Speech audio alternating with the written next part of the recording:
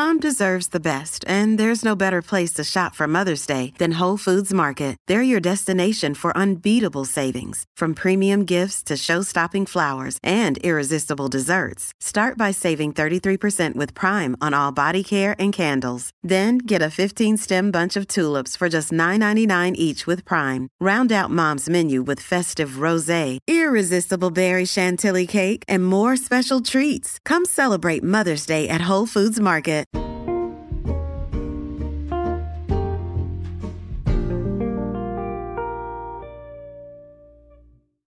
Hello, everybody, and welcome back once again to Dirty Sexy History. We are a little late this week, but I hope that you'll agree this episode was worth the wait. My name is Jessica Kale, and I've always been interested in the history of sex work. It is something that has come up in my books a lot, and I want to do justice to it on this podcast. But when it comes to the history of sex work, one of the first people I think of is Kaytlin Bailey, host of the Oldest Profession podcast. Guys, if you like Dirty Sexy History, you will also love Kaytlin's podcast, and it is my absolute pleasure to introduce you to Kaytlin today. This conversation is a little shorter than usual, but we cover a lot of important ground, and I know that you'll agree that Kaytlin knocks it out of the park. This week, we are talking about the American Plan, something we also discussed with Hugh Ryan last season, as well as the Mann Act, the Comstock Act, anti-human trafficking laws, and the truly horrific and surprisingly recent history of venereal disease in the United States. This history is so important, and I think you're going to love it. Without further delay, here's my conversation with Kaytlin Bailey.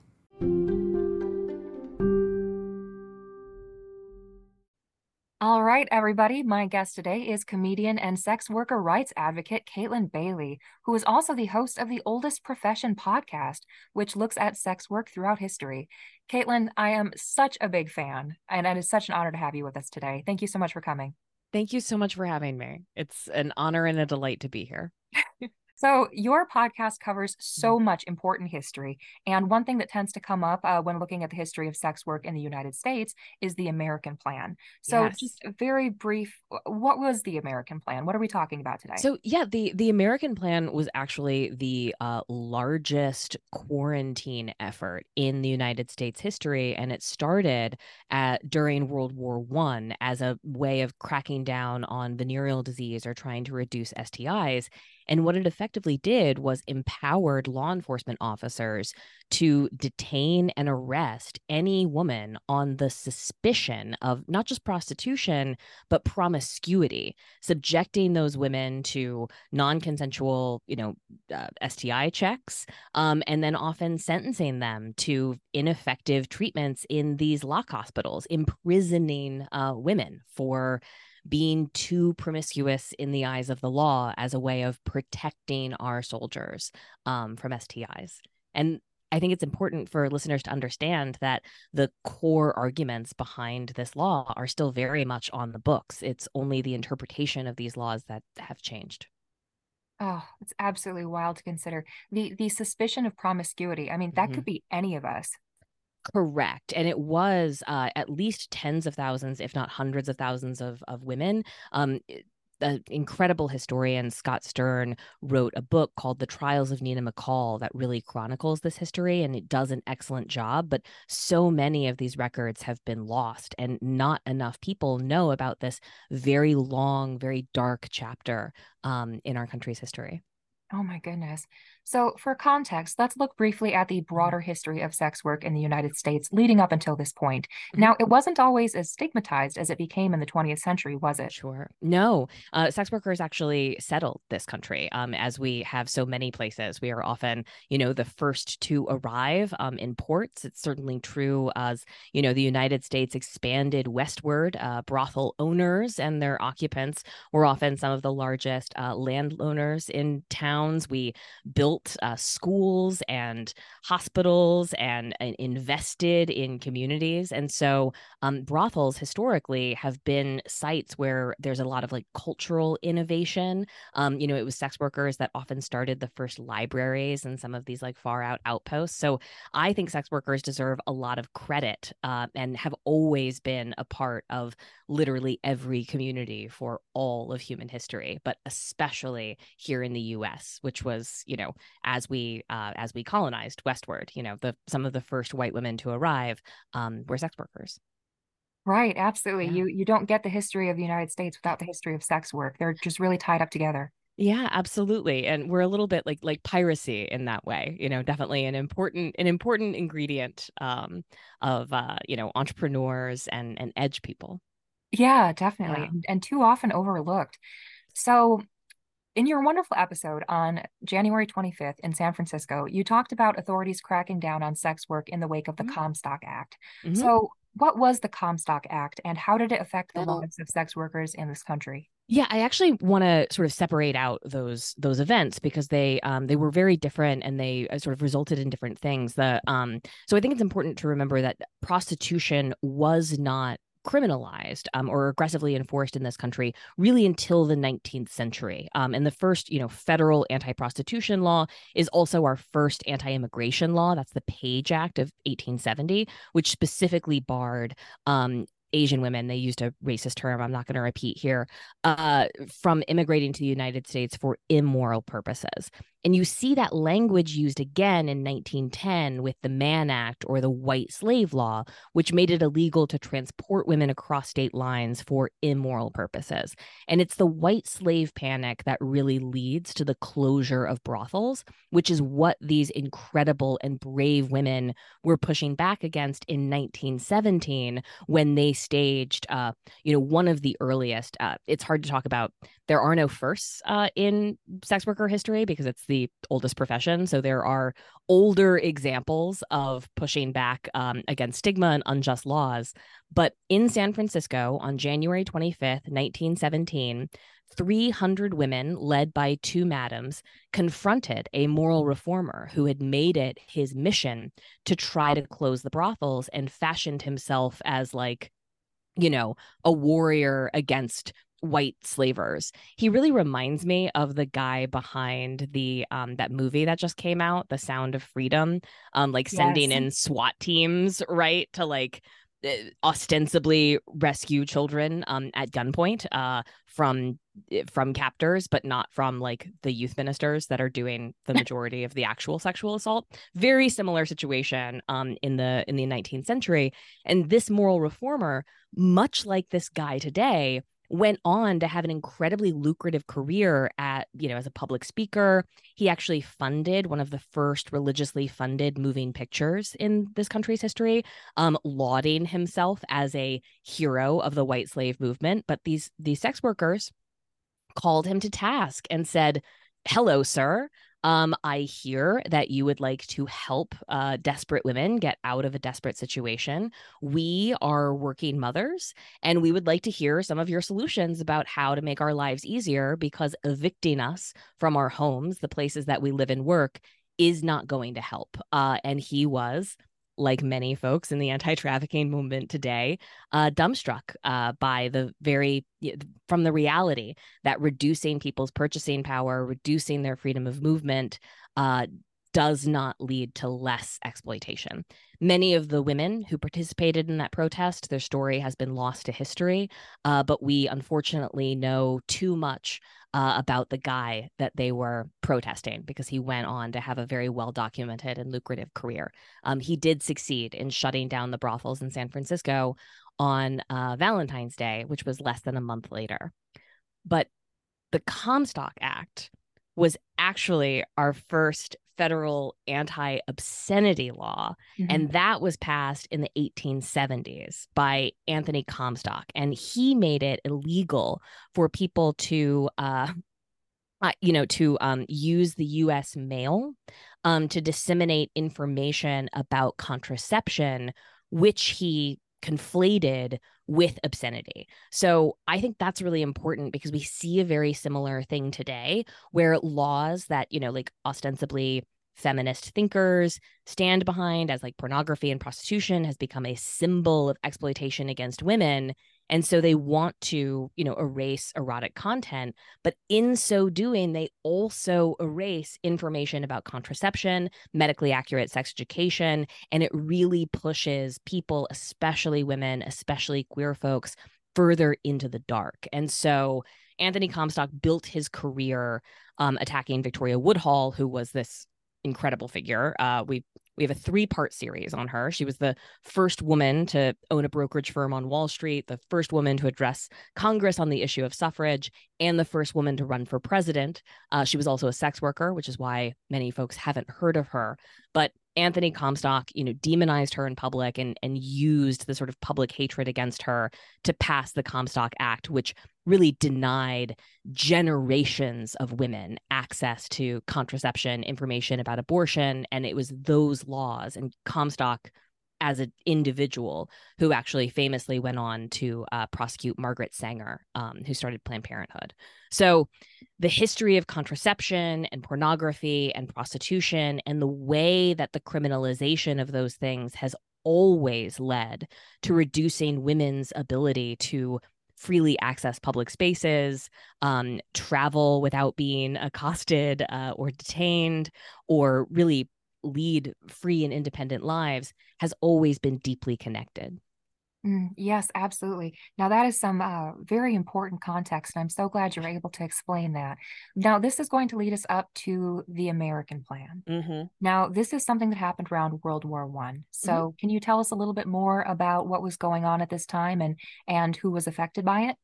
Sure. I mean, sex workers and soldiers have, of course, a long history that spans back thousands and thousands of years. And generals and military leaders have always been concerned about the prevalence of STIs amongst their troops, right? In terms of fighting power, syphilis has maybe done as much to reduce soldiers' ability to soldier as what happens on the battlefield or other kinds of infectious or foodborne diseases. So it's always been a strategic concern. But in 1917, which is when the United States got involved in World War I, we copied a plan from the British. The British called it the Contagious Diseases Acts, and we called it the American Plan because we're not very imaginative. But what it effectively did, and it started with the Chamberlain-Cahn Act of 1917 in the U.S. Congress, and it allotted $1 million and the power for, at first, military officials to detain women within a 5-mile radius of any military base who were suspected of prostitution or could reasonably be suspected of carrying an STI. So these are women who are perceived as immoral. Of course, this is Black, brown, indigenous, immigrant women, first and foremost. Of course, this is poor women, but it's also women who talk back or make the wrong kind of eye contact with a police officer, who are seen walking or eating or, God forbid, commuting to work alone. And so tens of thousands of women are detained in the first year. Then the U.S. Army or the military, it's probably the Navy was involved also, but the military does a study on STIs and finds, infuriatingly, that the overwhelming majority of infections are happening not at brothels, which they were suspected, but rather from soldiers carrying venereal disease home to their hometown girlfriends.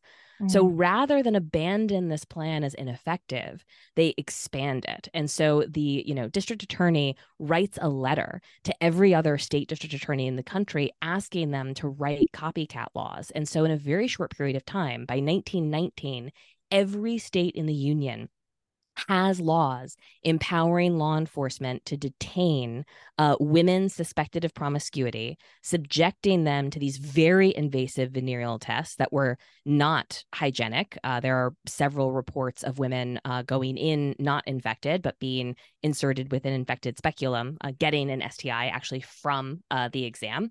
And then also, I think it's important to remind our listeners that we were not very far along in our understanding of venereal disease at this time.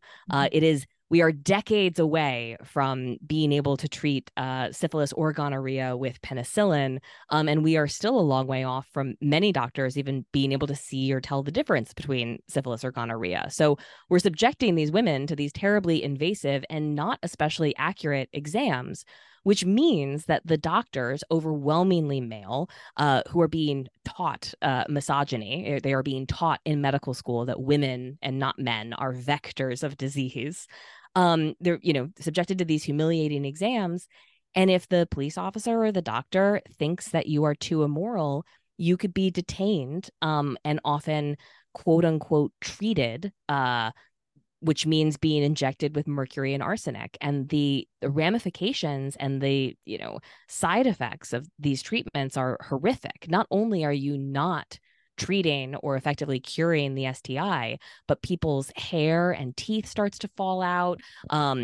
These are literal poisons that you're injecting women into in these terrible conditions, right? These are prisons. They're called lock hospitals. They're called institutions, but there are so many reports of riots and escape attempts. One woman actually threw herself to her death trying to escape one of these facilities.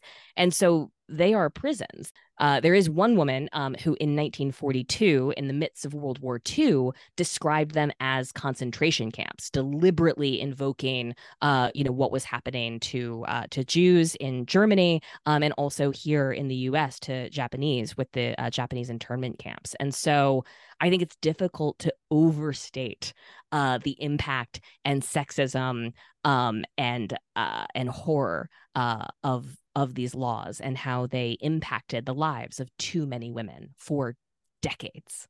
Oh my God, it is absolutely horrific to contemplate. And of course, to blame it all on women and not the men who are passing it around.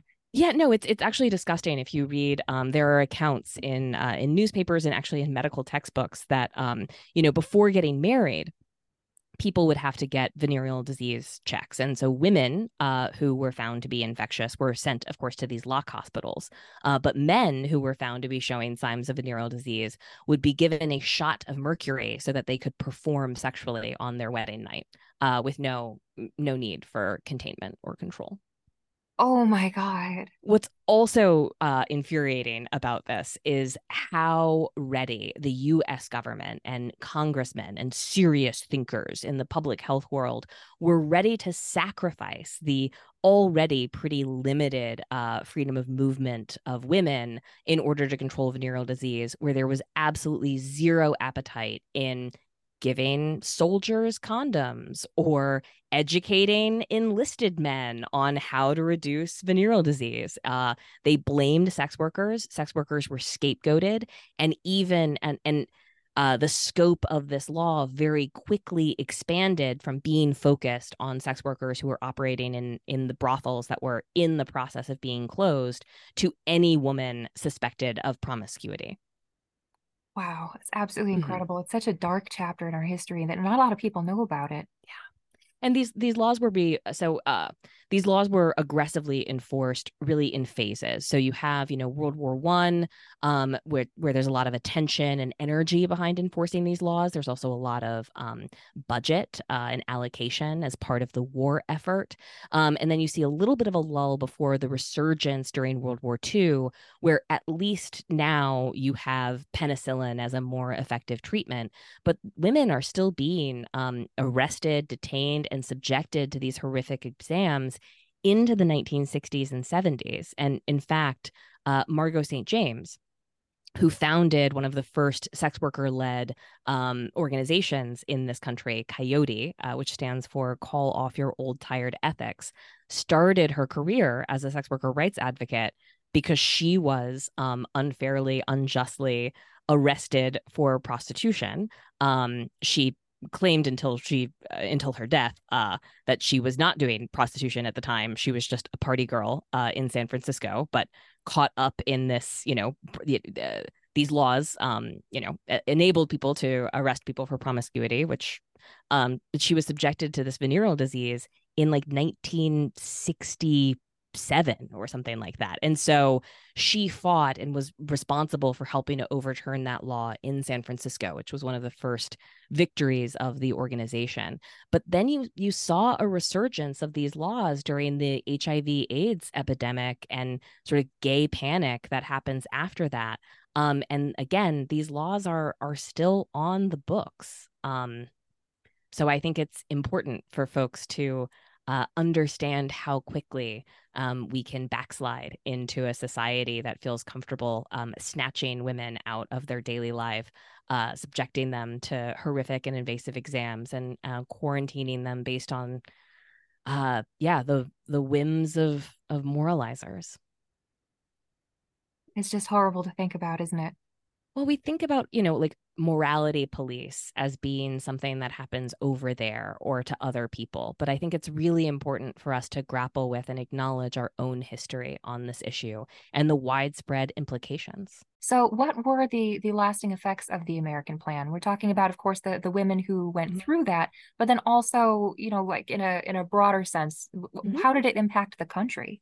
Sure. So the first thing that happens is you end up shutting down the brothels. So the white slave panic, and that culminates with the Mann Act or the White Slave Law of 1910, really captures the mood of the country and this narrative that all people who are engaged in any kind of sex work are doing so as victims, right? And so it's that sort of prevailing myth that leads to the criminalization of women moving across state lines. And just like many anti-trafficking laws today, we did not rescue many sex slaves. We did not save many women from a life of prostitution. We did, however, arrest a lot of consensual interracial couples, and we inconvenienced a lot of chorus girls on their way to their next gig. And it made it really difficult for women traveling alone, or unmarried women traveling in a group to move freely. But that law didn't shut down the brothels. That doesn't happen until 1917. And it's the energy of the American plan and this concern about contagious diseases that really lends the necessary political will, as it were, to shut down the brothels. As I said at the beginning of the episode, brothels are a place where women entrepreneurs are thriving, artistic communities are thriving. They are a place for victims of domestic violence to go, and they are often a physical place that is a gathering place for powerful folks. But women are really have a lot of social capital in these spaces. And so the shutting down of the brothels pushed the entire sex industry further underground into the hands of cab drivers and concierges. This is where you really see the emergence of like the pimp figure in the sex work economy, because it suddenly becomes very dangerous for women to be out and about alone soliciting clients. And it's because of the American plan that they are facing possible arrest for occupying public space. So they have to enlist a man to go and procure clients for them. And that creates opportunities for exploitation, right? And so 1917, you shut down the brothels, you push the entire sex industry further underground, you take things out of the hands of madams and you put them sort of into the hands of pimps. And for decades, sex workers have to operate in this clandestine way. We can't report crimes committed against us. We can't tell our doctors the truth about our profession. We cannot access the basic building blocks that we need to move our lives forward, all as a direct result of the criminalization and the potential incarceration that we might face if we were to reveal what we were doing. And that's the real harm of criminalization. We know what prohibition does to markets. It does not make them safer. And just one more point.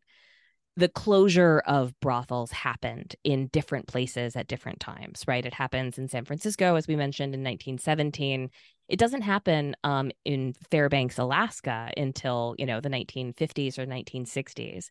But everywhere we see the shuttering of brothels, you see a huge and immediate spike in STIs, taking sex work out of the control of sex workers themselves and pushing it further into the black market reduces our ability to self-advocate. It reduces our ability to take care of ourselves, and it increases venereal disease everywhere it happens. Yes, wow. Well said. Now, you've kind of already answered this for me, but maybe you can tell us a little bit more. So, we like to think that we've moved past the history of lock hospitals and these terrible abuses, which we also talked about briefly in our episode with Hugh Ryan. But of course, this history, it's all too real for people today. This is still going on. This is Mhm. current. So, why do sex workers need advocacy now, and what can our listeners do to help?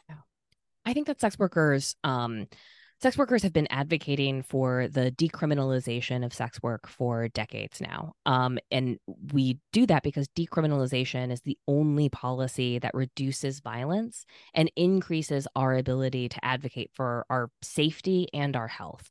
And when sex workers are safe, everyone is safe. It's not an accident that serial killers and predators target sex workers, but our vulnerability is a direct result of the criminalization and the stigma that we face. And so I would really encourage listeners to educate themselves on what sex workers have been asking for decades. Margot St. James founded Coyote in 1973. The first World Whores Congress was in 1986. We have been speaking with one united voice for a very long time that arresting us, arresting our clients, arresting our landlords, and the people that we hire to keep ourselves safe will not result in decreasing demand for prostitution, and it certainly won't increase our safety and health. Um, and I think it's really important too, as we, are sort of marching forward in the aftermath of widespread criminalized abortion in this country, increasing controls around pornography and also access to information about queer communities, self-managed abortion care, contraception, understanding that these histories are intertwined and that you cannot create a free future where people of all genders can thrive if you focus on trying to eradicate, contain, and control the oldest profession. Absolutely. So, why is it so important that we study the history of sex work? I think there's a lot to be learned.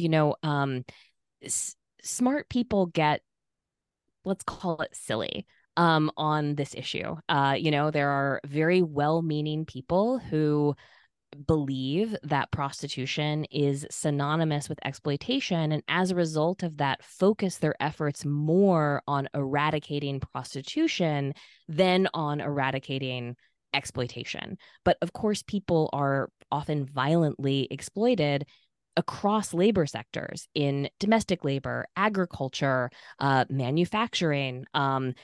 There are so many examples right now in this country. We have 12 and 13-year-old kids who are working graveyard shifts at slaughterhouses under horrific conditions. That is an example of horrific exploitation. But instead of focusing on those issues, we continue to invest in vice departments that stage these elaborate raids on massage parlors or other consensual adults who are engaged in consensual sexual activity. I think the most recent case, or not most recent, but a noteworthy case that happened relatively recently, is when, Robert Kraft, who is the owner of the New England Patriots, was caught up in a massage parlor sting where 5 different law enforcement agencies, including the Department of Homeland Security, spent 6 months watching these hidden cameras in massage parlors, recording what I can only imagine to be the world's most boring porn. And they, in the aftermath of these raids, threw themselves press conferences, lauding themselves as heroes for cracking down on sex slavery. But the youngest person involved was a 35-year-old. Robert Kraft himself received an aggressively consensual hand job from a 45-year-old woman who is a legally licensed masseur in the state of Florida. There was no evidence of exploitation or violence or even unlicensed workers. And when the dust settled, as it so often does, the only people who were facing criminal charges were the women who had been arrested or ostensibly rescued by these law enforcement officers. So I think it's really important for listeners to understand the gap between what law enforcement says they're doing, which is cracking down on predators, and what they're actually doing, which is arresting, often detaining, and too often sexually assaulting some of the most vulnerable women. Yes, absolutely. Now, you talked a little bit about the sort of human trafficking panic around the Mann Act. Now, how similar is that to what's going on today, and how is it different? It's very similar. I think that the racial element is there, although it is not as explicit, but it's very much still present in the mythology around what human trafficking is, who engages in it, and who is a victim. The white slave panic of 1910 was really the direct result of the aftermath of the Jim Crow laws and the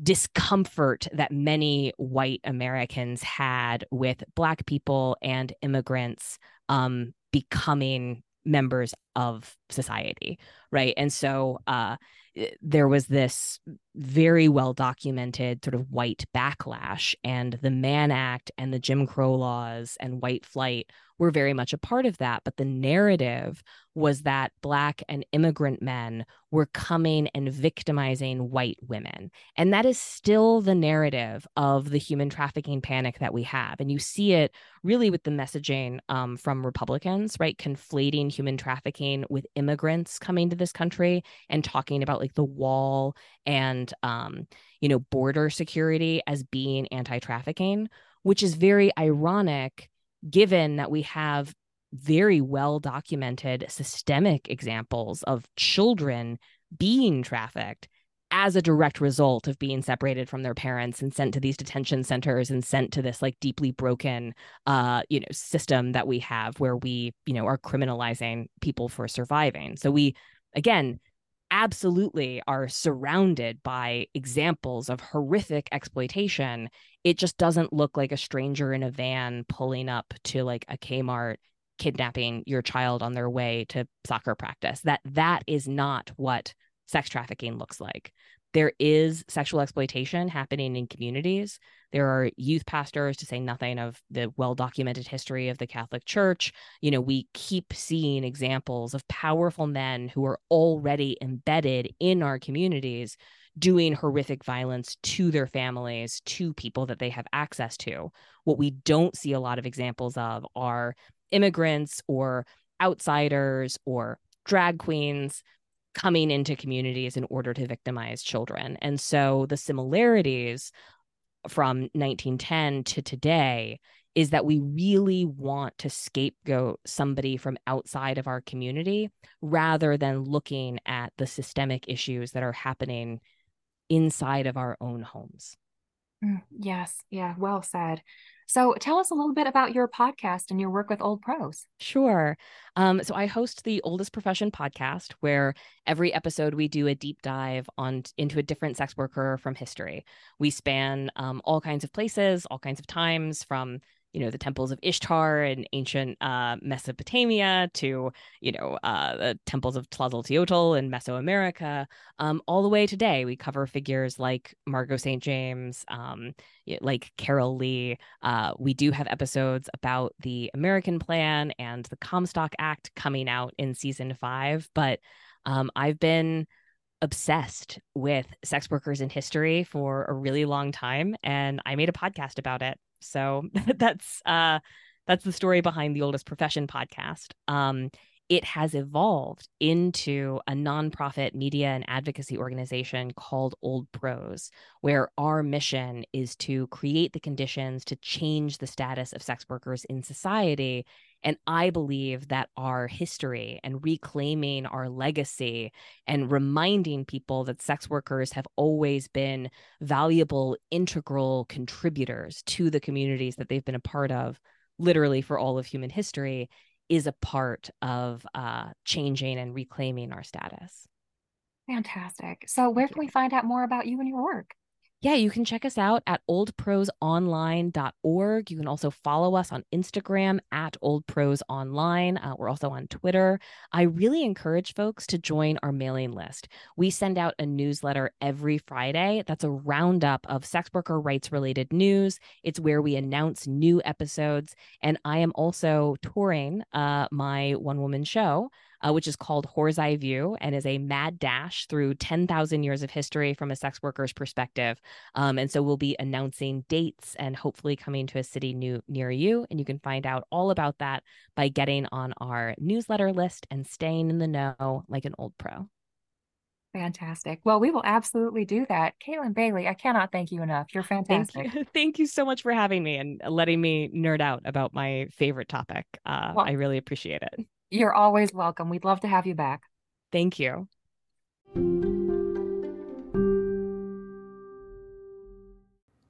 Once again, I'd like to thank Kaytlin Bailey for being our guest this week. She is the host of the Oldest Profession podcast, and you can find out more about her and her important work at oldprosonline.org. I'd also like to thank our superstar patrons on Patreon who make this podcast possible. A huge thank you to Melanie Baker, Michael Beckwith, Bethany Bennett, Andy Christopher, Charlotte Collings, Rachel Cooney, Michelle Dunbar, Alexis Diamond, James Finch, Brian Fullerton, Adriana Herrera, Sean Ingham, Emma Young, Miriam Caceres, Scott Lohman, Janine Meberg, Jessica Miller, Lizzie Ortmeyer, Shannon Roth, Icy Sedgwick, Catherine Rowley-Williams, and Denny White. Thank you all so much. If you would like to support the show, you can find us on patreon.com/dirtysexyhistory, or you can rate, review, and subscribe, or follow us on Facebook, Instagram, Twitter, Mastodon, or Blue Sky at Dirty Sexy History. We will post photos from today's show on our Instagram as well. You can check out our website at dirtysexyhistory.com and find links to our guests and our online merch store there too. There's all kinds of great stuff up there, and we're adding new articles all the time, so stop by and say hello. We'd love to hear from you. See you next time.